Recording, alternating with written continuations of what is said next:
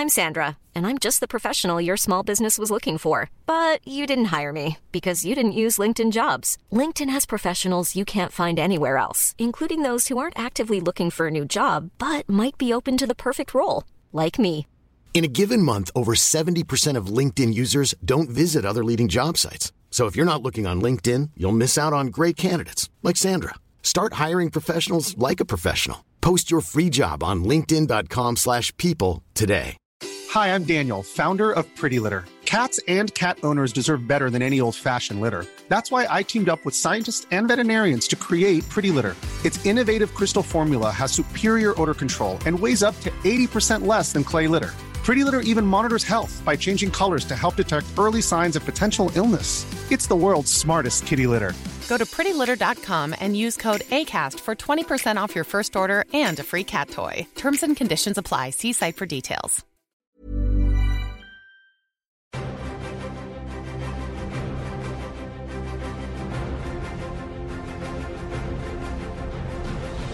Hello and welcome to a mini episode of Cinematic Universe, the podcast that's all about comic book movies, which you can find at cinematicmultiverse.com. I'm Seb Patrick, which might be confusing for regular listeners who are expecting to hear our host Joe Cunningham on these minisodes. But Joe's on a break from the podcast at the moment. In fact, by the time you listen to this, he should already have got married to his lovely wife Laura, unless Hayley Atwell intervened at the last minute. And he'll be on his way to a honeymoon destination so jealousy-inducing that I'm not even going to mention it. But before he left, Joe did give us his thoughts on the comics that James and I recommended at the end of our Spider-Man 2 episode a couple of weeks back. Now, if all had gone to plan, we would have put this minisode out before our Suicide Squad episode last week, but it didn't, so you're getting it now instead. I'll do a quick run through the news that Joe would have covered if he was still in the country, before handing over to him for his pre-recorded reaction to those comics, which were Spider-Man, Web of Death, and My Uncle, My Enemy. So without any further introductory rambling, let's take a look at some of the comic book movie news that has broken over the past few weeks. Now, the obvious place to start, although we don't want to spend too much time going over it again, given how long our podcast on the film was only last week, is with Suicide Squad. Now, by now, you'll all be aware of the critical reaction to the film, which was somewhat less than stellar.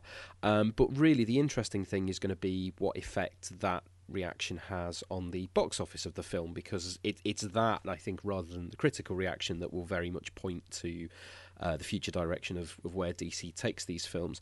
And despite some pessimistic predictions that the reviews would have a quite significant negative effect on the film, as they did with Batman v Superman, where a very strong opening take then dropped off significantly, it seems at the moment like Suicide Squad has slightly better legs. I think we've reached a point where the film could perhaps be described as divisive rather than an outright accepted flop. It certainly has dropped after its opening weekend, but it's already made over $300 million worldwide, and it remains to be seen if that's going to continue and if the film is going to hit sort of Guardians of the Galaxy levels of box office. But it's certainly in a position at the moment where DC may not see it as a flop, in which case it may not necessarily lead to a change in direction for their future films.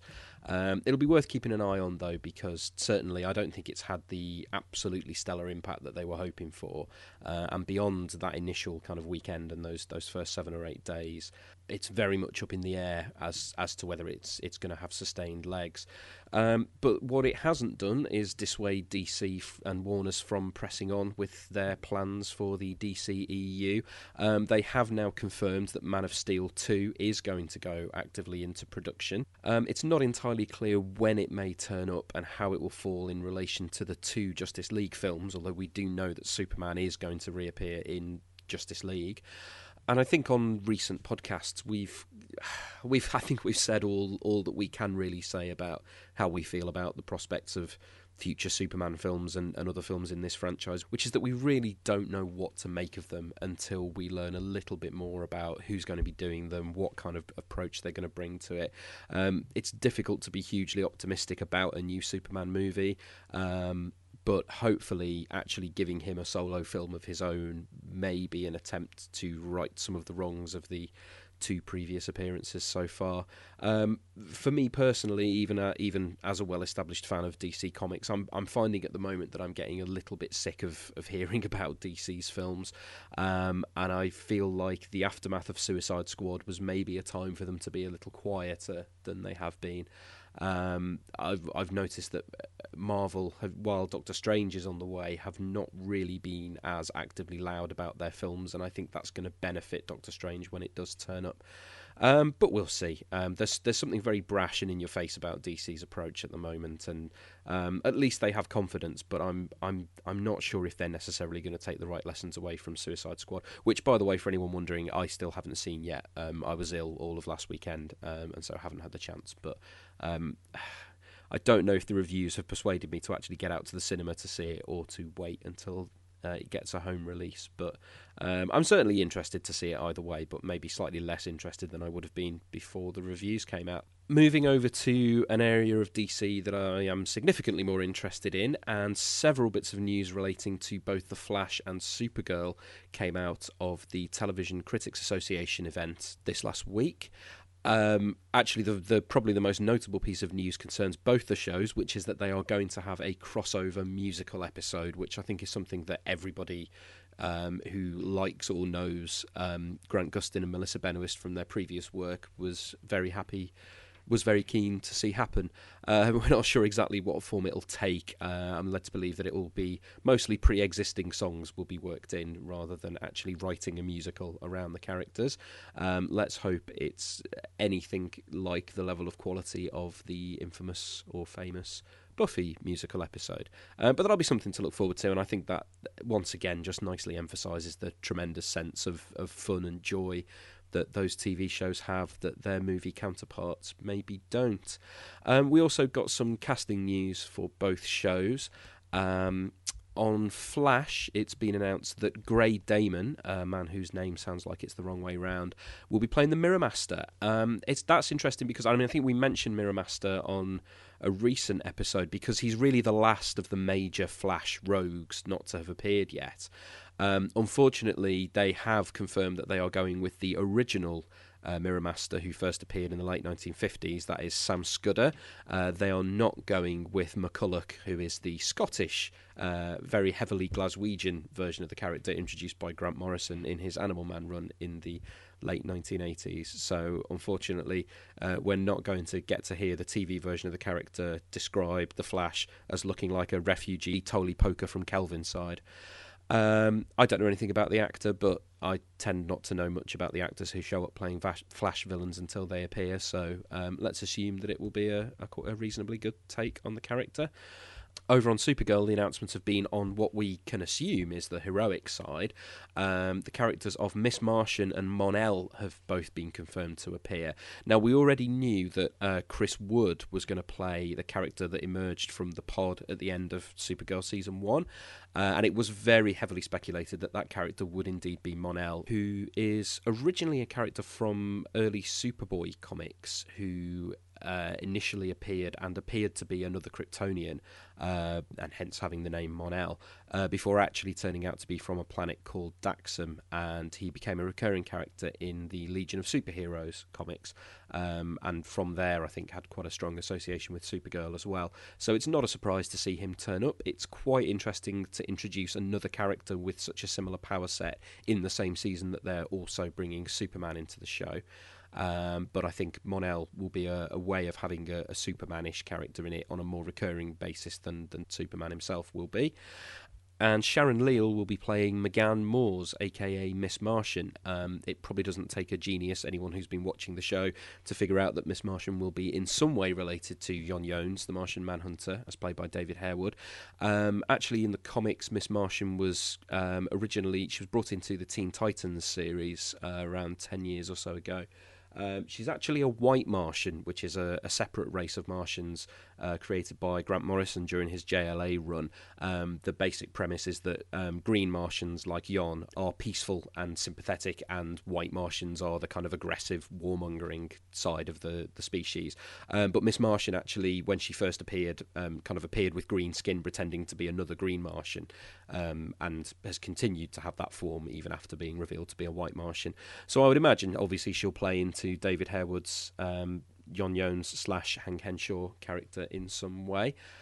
What I like about these two casting announcements is that it seems to be a move towards giving Kara a group of similarly aged hero characters. I almost wonder if, in much the same way as we're getting the Justice Society over in Legends of Tomorrow, could we be pushing towards a Teen Titans sort of group in Supergirl? I think that would be a pretty good thing if so. It's a shame that due to the rights situation with Gotham, we presumably can't have a Robin in there somewhere, but that would be nice. And finally, some news that's just been coming in just before I record this. Well, a rumour rather than news, but there's been talk around the casting for Deadpool 2, which, as we know, is going to feature the character of Cable. And a slightly surprising name is being linked, which is that Kyle Chandler, who I think is best known from Friday Night Lights, but also movies like Argo and Super 8 and Wolf of Wall Street, could well be in line to play Cable. It's an interesting one. I could see it. He's a good actor. It's hard to know exactly what direction they will go in with Cable in the Deadpool movies anyway. But if he were to get that gig, I'd be cautiously optimistic about it. The same rumour also suggests that Mackenzie Davis could be up for the role of Domino, who is a character that's very heavily associated with Cable and with X-Force generally. And I think in both of those cases, they would seem to continue the Deadpool movies' interesting take on casting and character choice. So, these are very much take with a pinch of salt rumours at the moment floating around certain websites, but it would be interesting to see those if they came off. I do still need to get around to actually finally seeing Deadpool, by the way, but don't tell anyone that because I might have to hand in my nerd card. Okay, so that is about it for the comic book movie news. I'm now going to hand over to Joe of a couple of weeks ago as he gives us his thoughts on the comics that we recommended coming out of Spider-Man 2. So you'll get a little sting and then take it away, Joe. And so between Seb and James last week, I had 7 issues recommended to me. So those were 6 of those were from The Amazing Spider-Man. 130 and 131, those were from Jerry Conway and Ross Andrew. There was the Web of Death arc, which spans between The Amazing Spider-Man and The Spectacular Spider-Man. The Amazing Spider-Man issues are from J.M. DeMatteis and Mark Bagley, whereas the Spectacular Spider-Man issues from Tom DeFalco and Bill Sienkiewicz. And then The Amazing Spider-Man 400, which actually only comes a couple of issues. There's only one missing issue between the end of the Web of Death arc and The Amazing Spider-Man 400. And that is also from J.M. DeMatteis and Mark Bagley.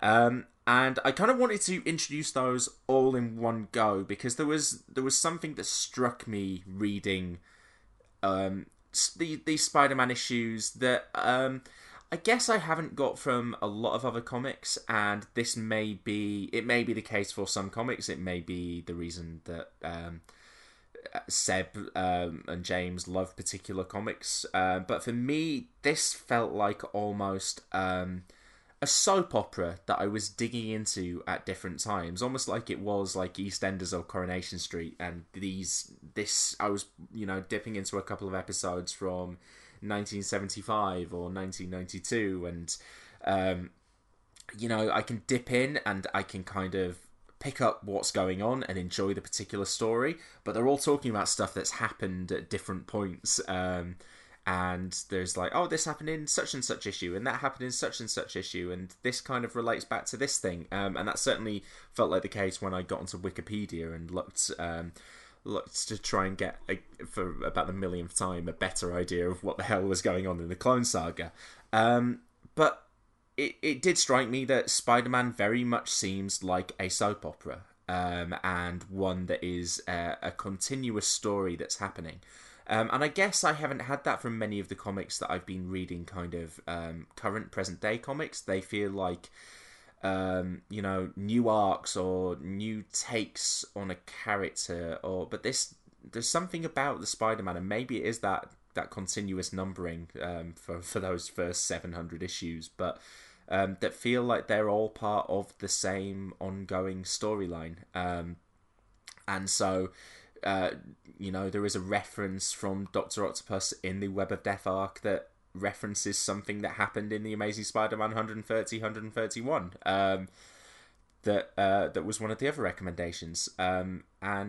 It was neat seeing different characters, 250 issues apart in a comic book series, but feeling like they were the same characters and that they tracked, and having an idea of who, where Spider-Man was, where Peter Parker was in his life at any given point in this. And I'm sure Spider-Man can't be the only comic that has that sense, but for me, it's certainly the one that it struck me the most about, and it was a fun little experiment because I read these chronologically. I read the oldest issues first, and obviously on previous podcasts I've had other recommendations from here and there in the arc, but especially because these kind of concerned the same characters in the different arcs. It was very much Peter Parker, Mary Jane, Dr. Octopus, Aunt May. They were the kind of the core cast here.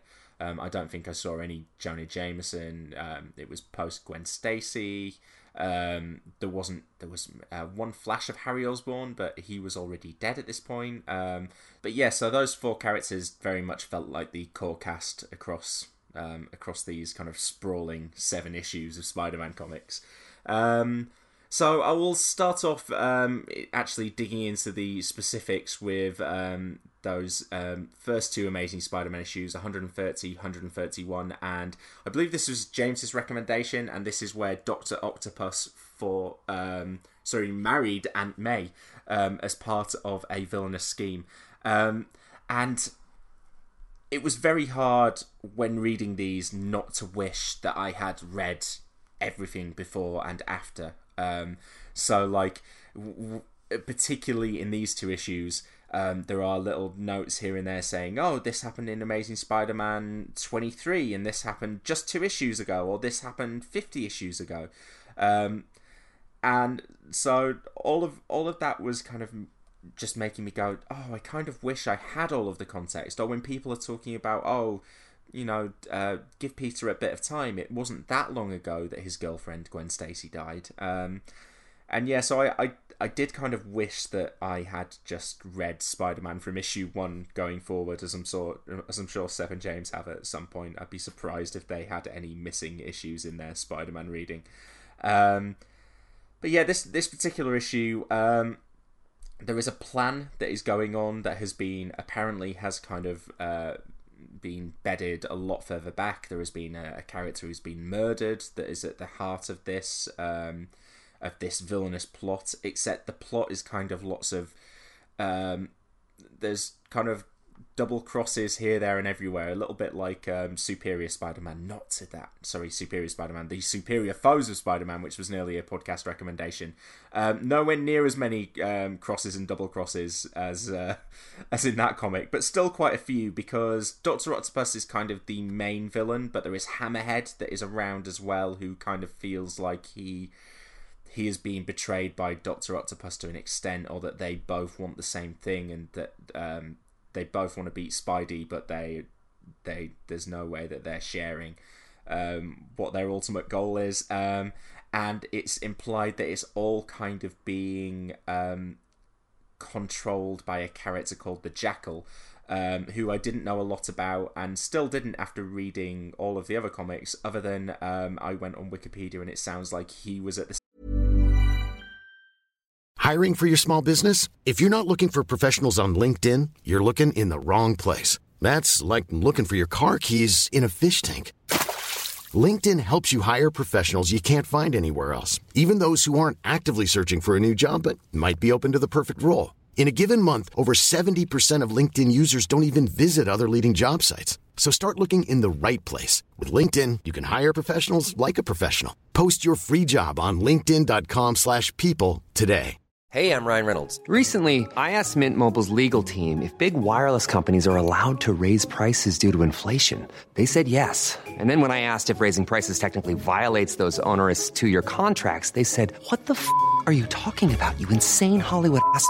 So to recap, we're cutting the price of Mint Unlimited from $30 a month to just $15 a month. Give it a try at mintmobile.com/switch. $45 up front for 3 months plus taxes and fees. Promo rate for new customers for limited time. Unlimited more than 40 gigabytes per month. Slows full terms at mintmobile.com. There's never been a faster or easier way to start your weight loss journey than with PlushCare. PlushCare accepts most insurance plans and gives you online access to board-certified physicians who can prescribe FDA-approved weight loss medications like Wegovy and Zepbound for those who qualify. Take charge of your health and speak with a board-certified physician about a weight loss plan that's right for you. Get started today at plushcare.com/weight loss. That's plushcare.com/weight loss. plushcare.com/weight loss. Center of what kind of was the start of the Clone Saga, the original Clone Saga back in this Gerry Conway era, and so this was very much me feeling like I was dipping into a couple of episodes of a TV show that I didn't have the context of around it, but was still very much enjoying everything that was going on. It just felt like a fun little adventure romp. It felt like it was doing all the stuff I wanted in terms of classic era Spider-Man, with his fun little quips and good action fight scenes and characters telling their motivations and or like explaining the action to the other character to help you out as a reader. There's a great bit where Spider-Man is fighting Dr. Octopus, and Dr. Octopus has slammed him into the ground, and he says, "You've spoken too often and you've said too much. Now, Spider-Man, I'll have revenge for the countless times you..." And then we get a ... And Spider-Man says, "Ah, poor Ocky. Thought you'd crush me into the ground, didn't you? Pity you forgot one thing, Octopus. My spider strength. As soon as I touched the ground, I had the leverage I needed to upset you. And I hope I have upset you, Ocky. At least as much as you have upset me." And I thought that was really fun. That's something that you don't see in comics anymore, but it was something that reminded me. It was kind of there in the Master Planner saga as well, when that was a previous recommendation, Spider-Man kind of talking through his action beats. But the thing that Dr. Octopus had obviously done to upset Spider-Man was marry Aunt May, and it turns out that the reason that Dr. Octopus was marrying Aunt May was because she had inherited a Canadian island that had a very rich supply of uranium, and was also one of the world's most sophisticated nuclear breeding reactors. So I'm not sure quite how Aunt May ended up getting left this in her will, or maybe what she'd have planned to do with it without Dr. Octopus coming along, or even what she did with it after the story. But thankfully Spider-Man saves the day. Well, actually, I say that. I know what happens to the island after the story, because the story ends with Hammerhead running at Dr. Octopus to hit him with his hammerhead. Dr. Octopus moves out of the way, but Hammerhead runs straight into the nuclear reactor, which leads to a big old nuclear explosion. And I've no idea what happened after that, but that was... I'm not quite sure how Dr. Octopus would have survived that, but he definitely did, because he's around in the Web of Death story arc some probably 20-30 years later. So yeah, that was it all seemed suitably kind of bonkers and superhero soap opera-ish, and I had a very good time reading it. And like I say, I would be tempted at some point just to read all of the Amazing Spider-Man the entire way through. I think that was one of the stretch goals we put on our Patreon, that if we reached a ridiculous amount of donations per month, we would launch a spin-off podcast where we work our way through all of the Amazing Spider-Man. I think it would be very time-consuming, but it would be a very fascinating project to undertake. Because, this, like I say, it's a character who feels... a character in a story which feels like it tracks. I'll move on now to the Web of Death arc, which I think probably just by virtue of being a comic from 20, 30 years after the other issues, was a little bit more sophisticated in its storytelling and having kind of characters with more rich emotional lives. It's all taking place kind of in the background of the Clone Saga, so I kind of had that stuff going on in the background, did a little bit of Googling again to try and get my head around it a little bit more. I think I understand the Clone Saga more than I used to, which is that there is a character called Kane, who was an original clone of Peter Parker who went wrong, but is out there kind of as like a man in the shadows throughout this story, and you can't really tell whether he's a good guy or a bad guy, or maybe a good guy who does bad things, possibly. But so Kane is kind of like an early clone of Spider-Man who went wrong. There is also Ben Reilly, who is the Scarlet Spider, who is kind of, he is a clone of Peter Parker, but he had been living his life as Ben Reilly, because there was an earlier Clone Saga in the comics where Peter met his clone, and that's where Ben Reilly came from for this kind of 90s Clone Saga. So he'd been living his life under the pseudonym of Ben Reilly and kind of comes back into things at this point, and is different from Spider-Man because he wears a hoodie over his costume.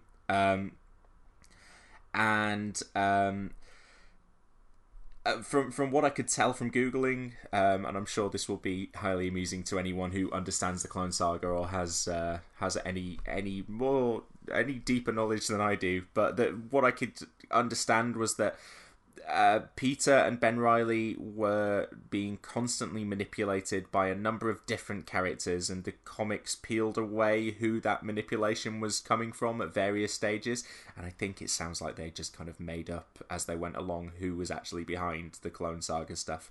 But they'd been led to believe at some point, I think probably post this, that Ben Reilly was the original, and that Peter Parker was the clone. And so that's why Ben Reilly ended up being Spider-Man for a little bit, and Peter Parker kind of semi-retired. He also finds out in this story arc that Mary Jane is pregnant, so there is very much a focus on that as well in his personal life. But that eventually we found out that Peter was the original. Like I say, I think all of this goes back to the Jackal, again, who was in that first story, as him being kind of at the centre of creating the clones. But it turns out that Peter is the original, but that this had all been a plan of Green Goblins, who at this point is believed to be dead, Norman Osborn, but is not, and has been manipulating the Clone Saga the whole way through. That's what my Google Wikipedia research told me. This story kind of takes place in the middle of all that, and Spider-Man has been infected with a virus during a fight with Vulture, I think. He is having kind of weird flashbacks to kind of like having kind of like Matrix style, being in like a body of water with tubes sticking out of him as if he's been kind of grown in there. So maybe some kind of implanted memories suggesting that he is a clone himself, or maybe he's sharing memories with Ben Reilly or with the other clones. It wasn't fully explained what that was. But Spider-Man is dying, and Doc Ock is upset that Spider-Man hasn't been acting his usual self recently. And so the bulk of the story is concerned with Spider-Man. This virus is killing him, and Doc Ock takes it upon himself to save Peter Parker, Spider-Man's life, because he has always seen Spider-Man as kind of like his opposite and his equal, and almost in a way the man that he wants to be, the man that he could have been, which is nice, which really reflects the kind of the themes that we were talking about in Spider-Man 2. But I liked the idea that Doc Ock was kind of aware that he was this kind of very intelligent man who took a dark path, and that Spider-Man is a kind of person he wants to have around. He says at one point, he is a vibrant, intelligent opponent, so full of life and humour. And now it seems he's become a grim, humorless thug. So he understands that something has been affecting him recently, and that, and basically he he is embracing what he is, which is this master villain, but that he wouldn't be complete as a master villain without Spider-Man to do this constant, endless dance of heroics and villainy with. And so Doc Ock is with this ridiculously blonde-haired, big-breasted, scantily clad villain called Stunner, who looks like Pamela Anderson in Baywatch, kind of dialed up to 11 with big muscles as well. They are kind of in a relationship, and they are kind of working together to A, save Peter, but B, eventually Doc Ock will turn himself into the police so that Spider-Man doesn't have to fight him when he is ultimately saved, because he knows that Spider-Man won't be ready for that fight yet, and Stunner is going to help save him. And it weaves between this Doc Ock stuff and also the personal life stuff with Peter Parker finding out that Mary Jane's pregnant. Aunt May has just had a stroke and she's in hospital. So it's kind of that classic Peter Parker personal life stuff, but also, life or death, heroes and villains stuff going on in the background as well. It comes together really nicely with kind of Peter having to trust Dr. Octopus to bring him back to life, and kind of does put his life in Doc Ock's hands to an extent. And then, as I said, Doc Ock lets him go, but Doc Ock is attacked by Kane at the end of the issue, who seemingly kills Dr. Octopus. And I don't know how long that stuck for, or whether he was actually dead here, but it's a pretty harsh ending to the comic, because it's one of those over these issues you are kind of you're drawn to this guy as having more shade than just your general run-of-the-mill villain. You don't want to see him die. You don't want to see him taken off the board in this way. I really enjoyed this as just something that felt like a classic Spider-Man story with that balance between his personal life and the superheroics, and elevated by the fact that this is a really fantastic look at Dr. Octopus, who has some complexity here. I really enjoyed that, and then essentially just taking one issue off after that, which is issue 399, and then jumping back in with The Amazing Spider-Man 400, which is a double-length issue. And this is Peter at the start of the issue rushing to the hospital to find out that Aunt May has come out of her coma and seemingly is going to be all right. And so he then takes her out of hospital and is able to spend some time with her. It's all linking back in more to the clone stuff as well, because Ben Reilly is hanging around and kind of agrees with Peter that he is going to leave because he must be the clone, and that there's no need for him to be here anymore, so he's going to leave the city and leave Peter to his life, because it's just too difficult to have Peter Parker's memories but kind of not be able to live his life. So Ben Reilly leaves, and Peter is able to spend some quality time with Aunt May, and she finds out that Mary Jane is pregnant.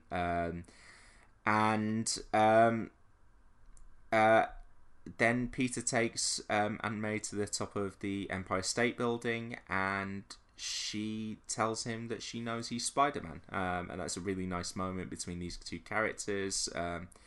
This really heartfelt moment where she kind of tells him how proud she is of him, and that how proud Uncle Ben would have been, and that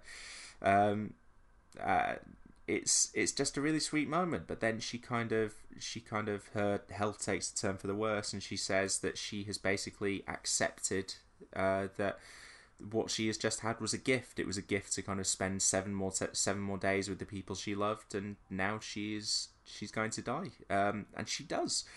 And it's really sad, and so Aunt May dies. Obviously, Sev explained that this wasn't actually the case later in the day, but it all the emotions ring true in this particular issue without any of that kind of other knowledge clouding things. But Ben Reilly is back in the background, and we find out that a murder has been committed, and Peter is framed for it, and he's arrested at the wake of Aunt May, and the implication seems to be that it was Ben Reilly that's framed him for it, and maybe this is the point at which Ben Reilly takes over as Spider-Man, or as the Scarlet Spider. And there's some really nice stuff linking back to the previous Web of Death story. At one point in there, Peter thought he died, and kind of speaks to Aunt May, who's kind of in her coma at the time, and he's kind of this ethereal form at that moment, and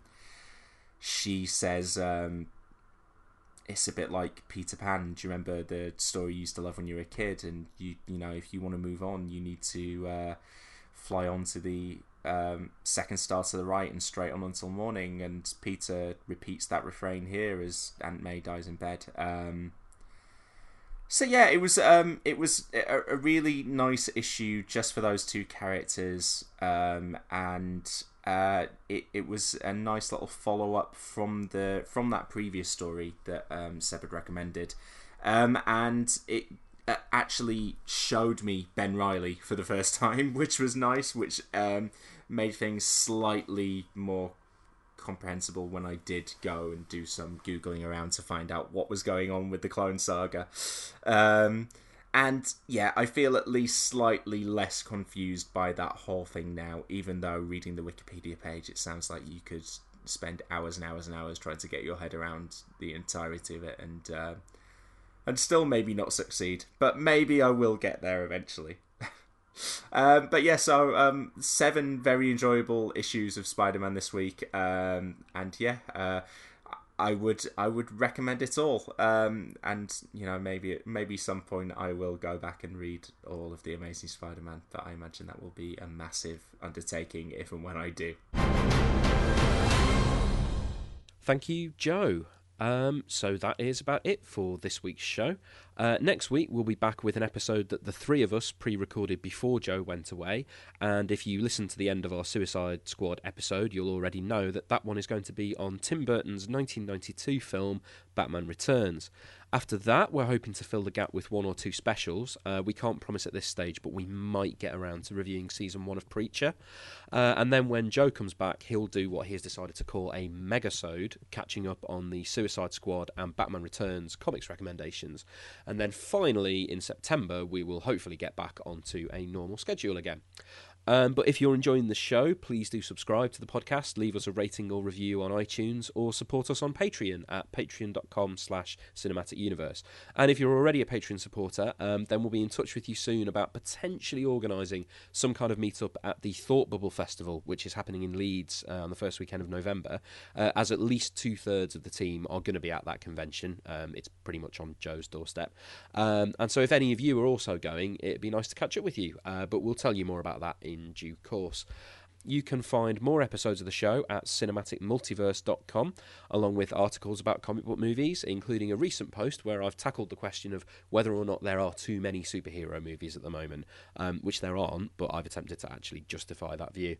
You can get in touch with us on Facebook, on Twitter at CU_podcast, or send us an email to cinematicuniversepod@gmail.com. Thanks for listening, and we'll see you next week.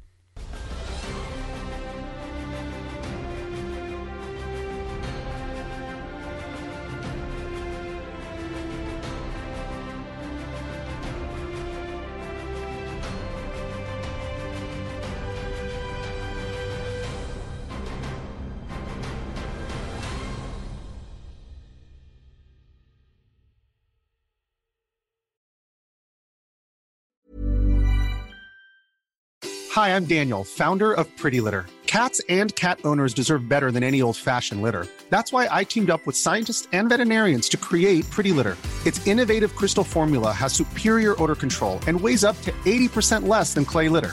Pretty Litter even monitors health by changing colors to help detect early signs of potential illness. It's the world's smartest kitty litter.